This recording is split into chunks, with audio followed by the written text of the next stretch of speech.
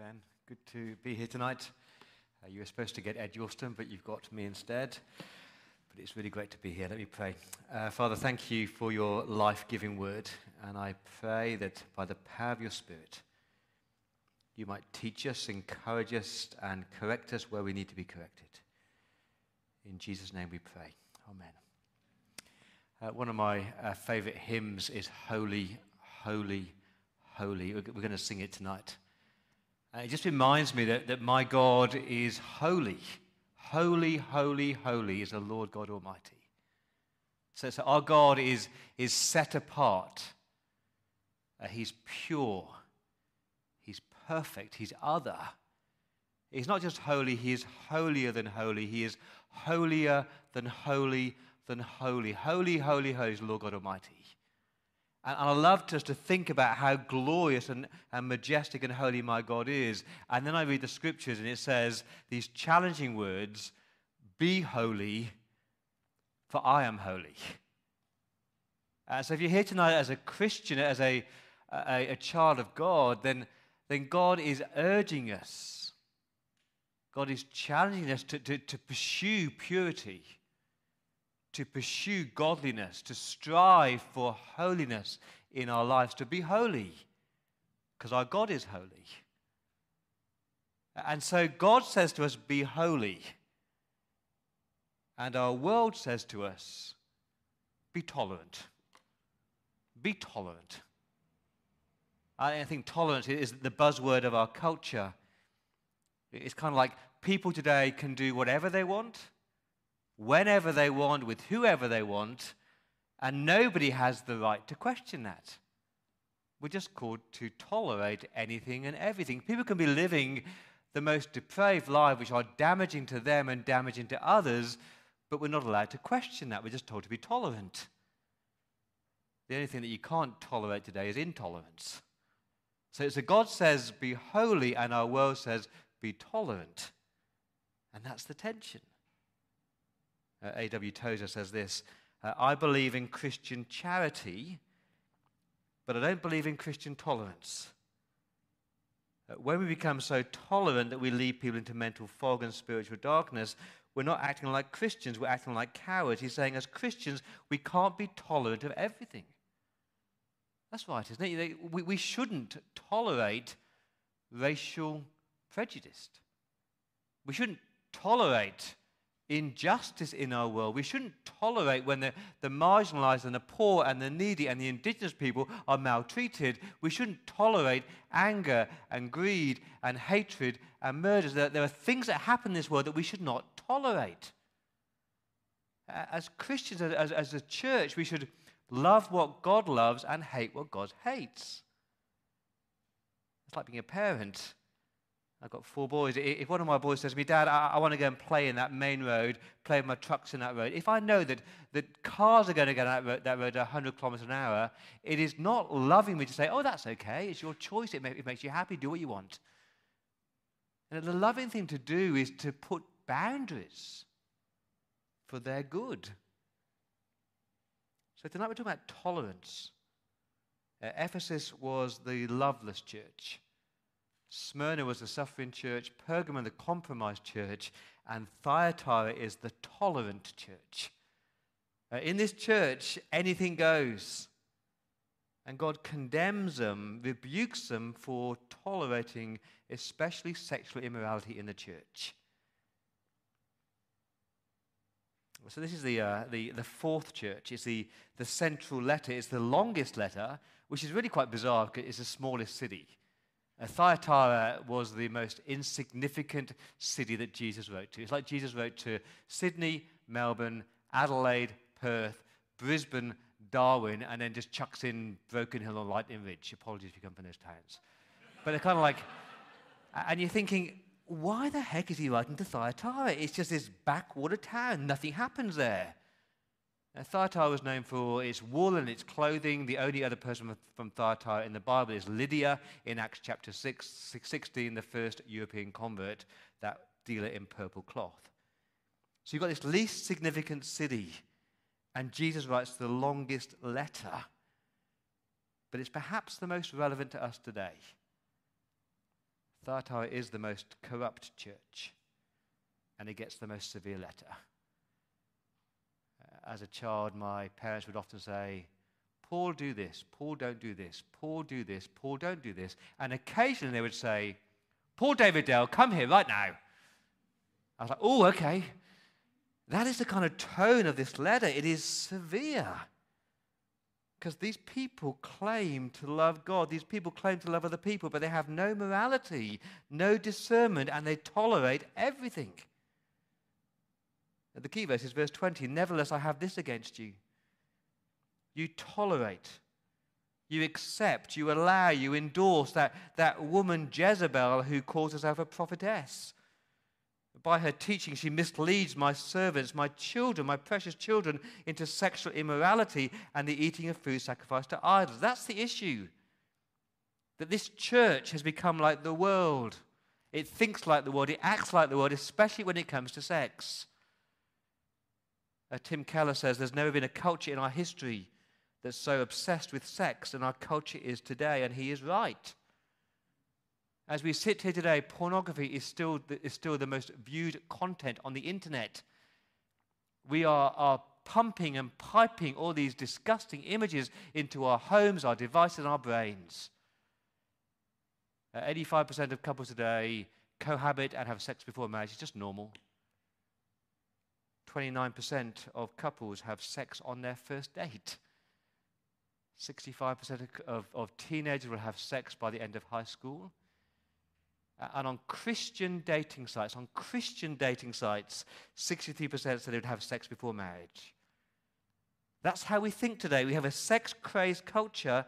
It's confused. It is broken. And there's chaos everywhere. As a pastor, I sit and listen to people who are damaged and broken and hurting. So much pain and shame. And the problem is our world has such a low view of sex. Our world says it's just sex. You know, you eat, you drink, you have sex. It's just normal. And God says it's not just sex. Sex is this beautiful gift from God. God, in his wisdom, in his grace, made us male and female in his image, and he made us with these sexual desires that are good and right and proper and beautiful. And then he puts boundaries around it and says one man, one woman in marriage for life. And as soon as I say that, I'm labeled as intolerant and narrow-minded because our world just laughs at that today. So we're going to talk about sex tonight. Let me have a quick pastoral word. I'm assuming there are people here tonight who, as I talk about sex, are racked with guilt and pain, are either about some past experience or some present reality. If that is you tonight, the word that you need to hear from God is this: that Jesus loves you, that Jesus wants you to come to him, to be forgiven, to be washed, to be cleansed, and have that burden lifted from you. You need to hear that tonight. But as you've done that, as you come to Christ, he doesn't want you to stay as you are. He wants you to pursue holiness and purity and godliness. Let's start with Christ. Let's get our view of Christ right. Verse 18. These are the words of the Son of God, whose eyes are like blazing fire, whose feet are like burnished bronze. That's a surprise in verse 18, because every other church has, these are the words of him. But to the church in Thyatira, he adds the title, the Son of God. Because Jesus is the Son of God. Jesus has the authority, the deity. He is the Lord of all things. Now, of course, Jesus is your Savior, but he's also your Lord. He has the right to rule, the right to judge. Now, he's Lord of your entire life, your work life, your home life, your leisure life, and your sex life. We're told in verse 18 that he has eyes like blazing fire, piercing, penetrating eyes, the kind of person when they look at you, you're thinking, you're looking right into my soul. That is Jesus Christ. He sees everything about you. He sees through your Sunday mask. He sees through the facade. He sees what you think about, what you fantasize about. He sees what you do behind closed doors, because with Jesus Christ, there's no public-private divide. He sees everything. Eyes like blazing fire, feet like burnished bronze. Bronze is a mixture of iron and copper. It's strong, it's incorruptible. He has this power to judge, this purity in judgments. That's the Christ of Thyatira. He's Lord. He sees everything. He has the right to judge everything. He has eyes that you can't hide from. He has feet that you can't run from. His eyes can't tolerate evil, and his feet are too holy to walk amongst wickedness. And so when John encounters this risen and reigning Lord Jesus, he falls at his feet. He's in awe, he's in wonder, he's in adoration. And this is the Christ who holds on to this church and holds on to your life. I just want to start by saying, church, please don't mess with this Lord Jesus. Please don't think you can pull the wool over his eyes. Please don't play games with him. He's Lord, Judge, King. But there's something good in this church. He commends them for their commitment. See that in verse 19? Don't skip over verse 19. Don't just read the bad stuff. There is some good stuff here. He says, I know your deeds. I know you're a church that are doing lots of stuff. There's heaps of stuff happening in Thyatira. They've got aged care ministries and kids church and youth church and alpha courses and welcoming teams. He says, well done. I know your love. Verse 19, you love God and you love people well. You care for people well. There's meal rosters and pastoral care teams. I know about your faith, verse 19. You have this great faith in God. You're committed to gathering. You have your Bibles under your arms. You do connect groups and central prayer meetings. You have deeper courses. Well done, church. I know about your service. This was not a church full of passengers. Everyone knew they had a part to play. I know about your perseverance, verse 19. You are keeping on going with the Lord despite hardships and heartaches and persecution and pain. He says, well done. It's a great church, isn't it? It's friendly, it's serving, it's caring, it's loving. It's the type of church you think, I want to be part of that. And friends, I do see those things here at the Bridge Church. I do see those things. I think we are a church that are pursuing faith and love and service. That's why I love being part of this church. I want to say, well done. Can't think of a church I'd rather be part of. And I love the end of verse 19, that you are now doing more than you did at first. I love that bit. It's amazing that these Christians are growing more and more and more. Way too many Christians I know start off enthusiastically, and then they kind of burn out in their early 20s and then semi-retire in their 30s. And then they coast in their Christian life in their 50s, 60s, and 70s to reach glory. That's not the Christian life. The Christian life is that you keep on growing more and more and more like Christ until you you meet him face to face. I mean, the Christian life is like a bicycle ride up a mountain. You've got to keep pedaling. You've got to keep growing. You've got to keep learning. You've got to keep loving. As soon as you go to coastal mode, you head backwards. So church, I want to say, well done. Let's be like verse 19. This is the kind of church we want to be. But we don't want to be a verse 20 church. We really don't want to be a verse 20 church. Jesus condemns them for their tolerance. You see that verse 20? With his X-ray eyes, he sees something in his church which is so dangerous, so disastrous, like a cancer. It's called tolerance. Never, I have this against you. You tolerate, you accept, you allow this woman, Jezebel. You're naive, he's saying. You're undiscerning. You're blindly affirming everything, including sexual immorality. And that is not good. Have you heard people say, Jesus loves you just the way that you are? That is true. I hope you know that Jesus doesn't say to you, clean up your life, sort out your mess, and then you can come to me and I'll accept you and I'll love you. He says, come to me as you are, in all your mess, all your pain, and I'll love you and accept you. But that's not the entire gospel. Once you've come to Jesus, Jesus loves you so much that he doesn't want to leave you as you are. He wants to change you and transform you. He wants you to conform you to the likeness of Christ. He wants you to pursue holiness. He wants you to be sanctified. What was God's will for you, 1 Thessalonians 4? It's God's will that you are not happy, but holy. And so, church, we're supposed to be a community that's distinct from the world. And that's the problem in Thyatira. They tolerated things inside the church that should never have been tolerated. This woman Jezebel, it's not her real name, probably it's a nickname. But just the name Jezebel should send chills down your spine. She is probably the most wicked woman in the entire Bible. Read 2 Kings, wife of Ahaz. She was a murderer.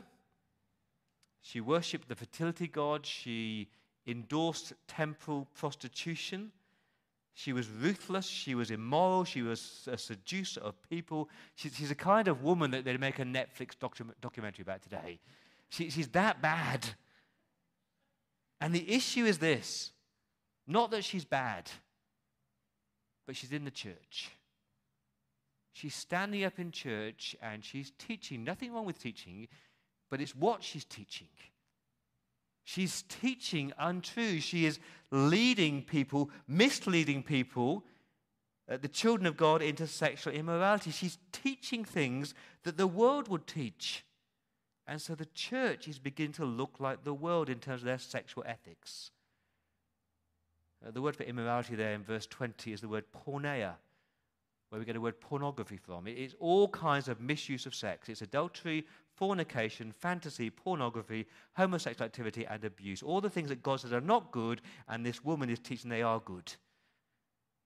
And you imagine the church in Thyatira, and Jezebel is saying to the businessman, oh, it's fine as you go down your business trip. Go to a strip club, God won't mind. Go to a prostitute, God won't mind. Of course you should sleep around before marriage. Try before you buy. This is AD 90, not AD 33. Times have moved on now. And this behavior is tolerated in the church. It reminds me of Corinthians. Remember the book of Corinthians with 1 Corinthians chapter 5? There's a man in Corinth in the church, and he's sleeping with his mother-in-law or his stepmother. And he's walked into church every Sunday, and people are high-fiving him rather than being horrified. And God says his words in 1 Corinthians 5, what business is it of yours to judge those outside the church? Are you not to judge those inside the church? So please don't mishear me. Don't go out and go, tut, tut, tut, tut, tut. How awful are those people outside this church? They're sleeping around and they're immoral. Those people don't claim to know Christ, do they? So stop judging them. But inside God's church, we're called to be holy. We're called to actually love each other enough to say the hard things. Remember, sex is a great gift from God, but it's to be used wisely and rightly. And I want to say that I do think sexual immorality is the number one area where we as a church compromise. How can I say that? Because I pastored this church for 17 years. And I have the honor and privilege of sitting with people as they pour out their hearts. Couples after couple after couple whose marriages are being crippled by addiction to pornography. Not just the men, but the women as well. Couples where one has had a flirtatious affair. It may not be sexual, but there's been emotional dependency on someone who's not their spouse. Countless men that I've sat with who have visited prostitutes as though that's normal. Porn is everywhere. 68% of church-going men look at porn regularly. 38% of church-going women look at porn regularly. 50% of pastors look at porn regularly. That's just a reality. And I sit with men who are same-sex attracted, and these men are striving to be pure and celibate and honoring to Jesus, and it's other Christians who are saying, you can't possibly do that. Go on, just be yourself. And I think of couples who are just saying, it's not possible not to have sex before marriage. It's just not possible, as though the Holy Spirit is not able to equip you. I was single and celibate until I was 40. It is possible. I want to say I'm so proud of the people in this church who strive for purity, who strive to honor God in the area of their sexuality. Good on you. See, it's damaging, isn't it, church? It damages you, it damages other people, it damages God. And we shouldn't tolerate it. Rather than tolerate, the word in verse 21 is to repent. I've given her time to repent of her immorality, to stop it, to turn around. I love the heart of God. Our God is so full of mercy, so full of compassion. He weeps over immorality. That's the tone there. I've given her time to repent. Please repent. Please repent. But she's not willing. If you're here tonight and you are caught, if you're trapped in immorality, the Bible says flee. Flee from it. Run away from it. Avoid it. And not even a hint of it. If you're here tonight and if you've got a food allergy, you know if you've got a food allergy, you don't even dabble with that food because it's bad for you. Same with sexual immorality. Just don't go there. You know it's bad for you. I've been in Australia now for 20 years. In my second year here, I renamed the summer in Australia. And I renamed it the ice to the pavement season. Just keep looking down. Because there's so much temptation. It's all around us. But please not in God's church. Jesus gave her time to repent, verse 21. But she didn't. And because of that, our Lord Jesus judges her. Verse 22, I will cast her on a bed of suffering. I will make those who commit adultery with her suffer intensely unless they repent of her ways, and I will strike her children dead. These are terrible verses. These are difficult verses. They are horrible verses. Our Lord Jesus Christ has every right to judge. He will cast Jezebel on a bed. Note the irony there. Not a bed of pleasure, but a bed of pain, a bed of suffering. The suffering there is probably syphilis, because syphilis was rife in the first century. He says, you want sexual freedom? See what will happen. And the others who commit adultery with her, they will suffer. They will suffer from a relationship with God that is less than it could be or should be. They will not enjoy the blessings that they could because they're leading this double life. And I see it all the time, these Christians who are almost schizophrenic. They're in church on Sundays and they're dabbling with porn on Mondays. And you're not going to live the life that you could live if you're doing that. In verse 23, I will strike her children dead. That's not literal. He's talking there about spiritual death, the second death. He's saying a church that slips into immorality, that tolerates that, within a generation or within 2 generations, there'd be no gospel there. That is true. Countless churches in the UK and in Australia who have just tolerated immorality in the church, and within a generation, they've lost the gospel. So I want to plead with this church, don't tolerate it. For your good, for others' good, and for God's honor and glory. So here's the challenge. Hold fast to Christ. I love verse 24.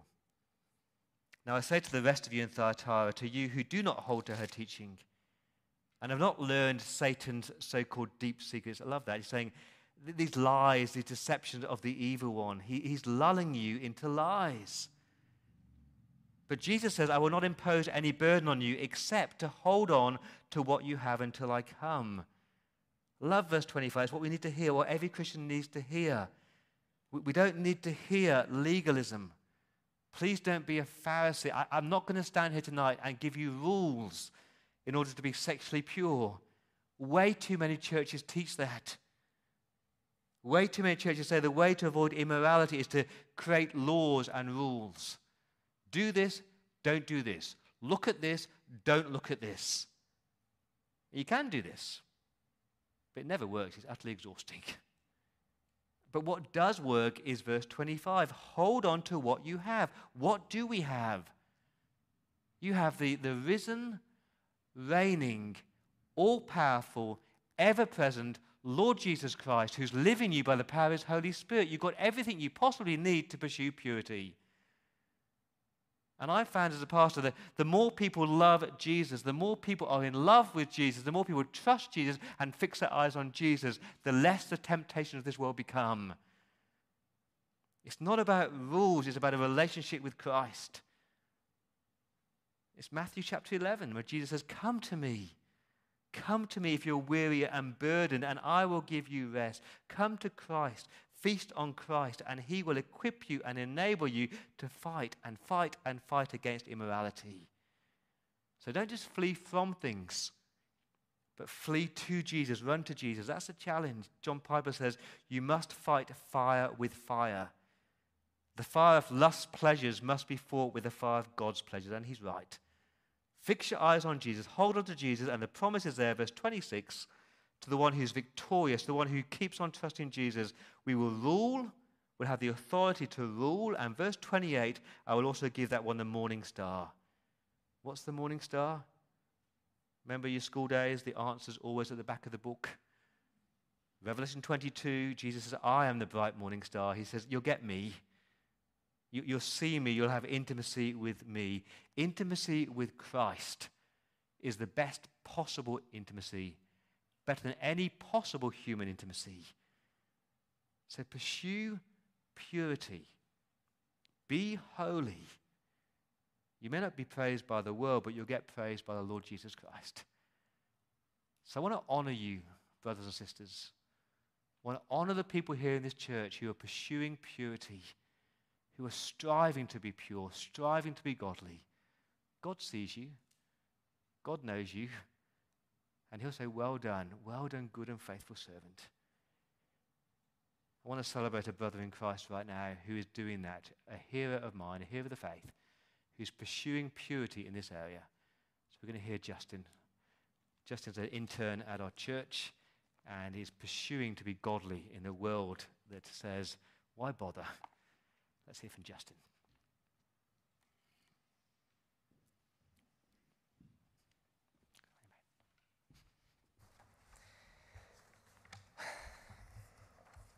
Deep breath, eh? Good evening, everyone. If I haven't met you before, my name's Justin. I've been a member here at 7 p.m. for 3 years, and it's been an absolute joy, and I'm just so thankful for the way that this community has welcomed me, and thanks, Paul, for your words just then as well. So sexuality, this area has been one that's been very difficult for me, and still is at times very difficult for me. That's because I experience strong sexual and physical attraction towards members of the same sex. And so there's parts within me that just have this deep longing for intimacy, for affection and affirmation with other men. And that has been my daily experience for about 20 years or so, since 11, 12, 13, around that age. And it's certainly been the most tough part of my journey. And I say all this knowing that sexuality is not easy for anyone. In all the conversations I have with people, it's not easy. I understand that. But I do argue that those who have an atypical attraction, like myself, have it a bit harder. And while they're the same commands in the Bible for all of us, on holiness and purity, the same-sex attracted hear the call on holiness quite differently, in that they have no, and we have no, feasible way of ever being able to express our desires and our attraction and in any shape. And there's not even that kind of, if you are single and you are looking for a partner, that's kind of not even a hope for many of us. And so while sadly this is a truth that many people, LGBTIQ+, the whole range of us, hear that more difficult calling, we have been a people group who have, when we probably should have received more support, have probably received the least support in this area. And so it's a great shame that there's so few of us around in church or open in church. And so before I want to go any further, I want to say a few really basic truths. that are so true and are just so worth saying to anyone here that may be on that spectrum or experiencing attractions that are otherwise atypical. I want you to know that you are welcome here and you are not alone and you are deeply and wholly loved by the Lord Jesus Christ. And it's my prayer that you will feel a sense of belonging here among God's people, and that if you haven't already, that you will have an encounter with the love of Jesus for yourself. And so while it's certainly been difficult for me at times, I'm just so thankful for the way that God has held on to me and continues to hold on to me. So hopefully, I know it's already gone long today, but I want to share a few quick things that have helped me on my journey. And the first really important thing is just to meet and spend time with the Lord Jesus Christ. Working through issues in sexuality can get really messy. And there's some really deep emotions at play, some of which we know about and we kind of work out as we go, but there's so many that's just unknown as well, and we don't understand why we're feeling certain ways. And sometimes it feels like things are easy, sometimes it feels like things are really hard. But at all stages of my journey, meeting with Jesus has just been so important in just talking to him about all this stuff, all the mess.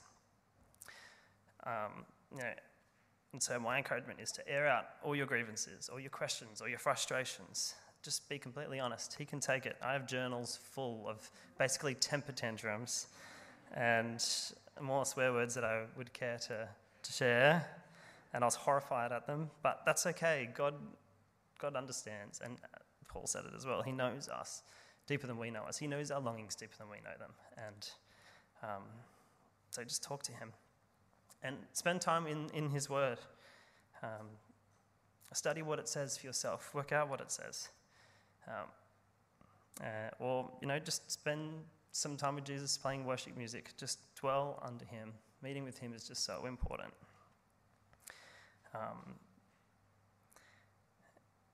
God's word is just, while the church I've found to be quite limited in this space, and I think it was about 4 or 5 years after becoming a Christian that I actually heard someone talk about this for the first time.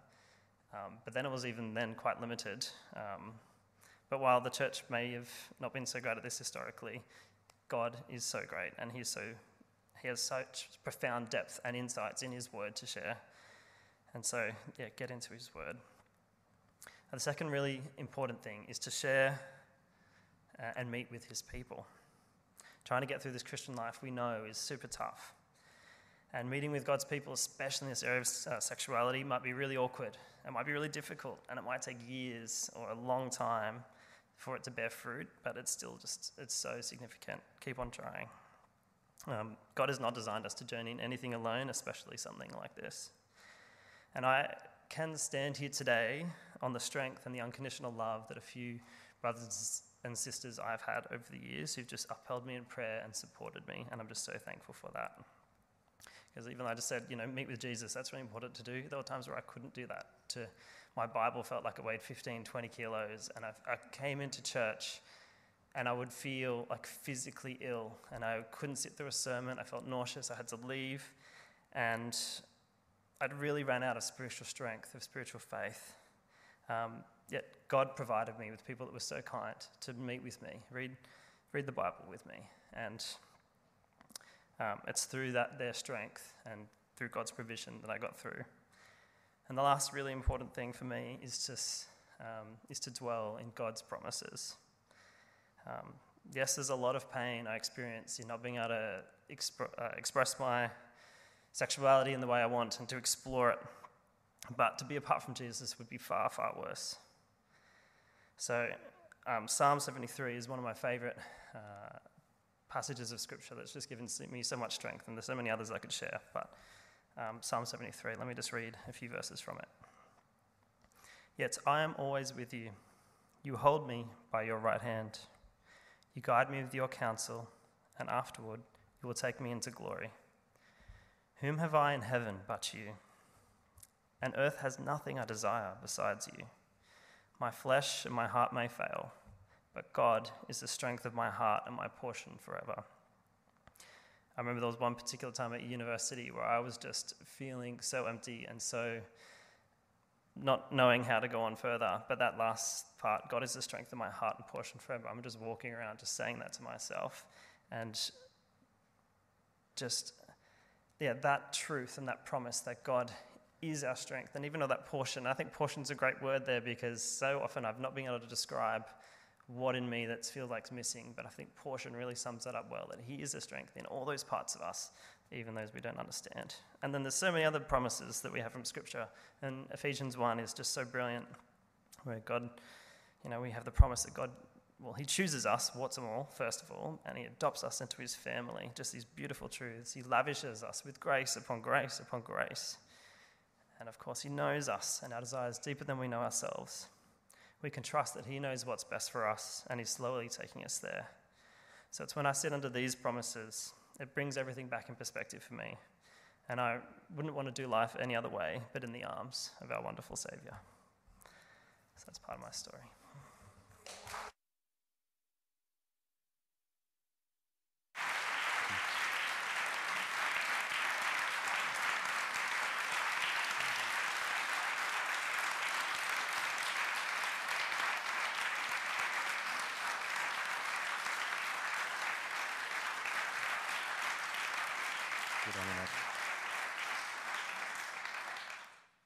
Justin is a hero, just like many of you guys are heroes as we pursue holiness and pursue purity. Steph, want to come and join me? We're going to pray over Justin. Is that okay? Let's pray. Father, thank you for our dear brother Justin. Thank you that you've adopted him and chosen him, that you have lavished him with your love and your grace. Thank you that you know him. You know every part of his life. You know him intimately. Thank you that you care for him. Thank you for the way that you've provided for him. But Lord, this is tough. Living in this world is tough. And so we beg of you, Lord Jesus, would you keep on pouring out your daily provision in his life? May you be his portion. May earth have nothing he desires besides you. And there's times when he is not able to walk himself or carry himself. May you provide the men and women to walk alongside him and to carry him. Father, we commit to you all in our gathering tonight who are grappling with same-sex attraction. And Father, we pray that by the power of your Spirit, you would show them the promises of our Lord Jesus, that you'd equip them and enable them with everything that they need. For all in our gathering tonight who are striving for purity, and yet that battle is raging, the temptations are real, we pray, get behind us, Satan. We pray, Lord Jesus, that you would be the loudest voice in our lives, that you would not allow the temptation to rage, but you would replace that with these glorious and lavish promises of our Lord Jesus Christ. I want to end tonight by praying what's called the prayer preparation from the prayer book. Almighty God, to whom all hearts are open, all desires known, and from whom no secrets are hidden, please cleanse the thoughts of our hearts by the inspiration of your Holy Spirit, that we may perfectly love you and worthily magnify your holy name. Through Christ our Lord.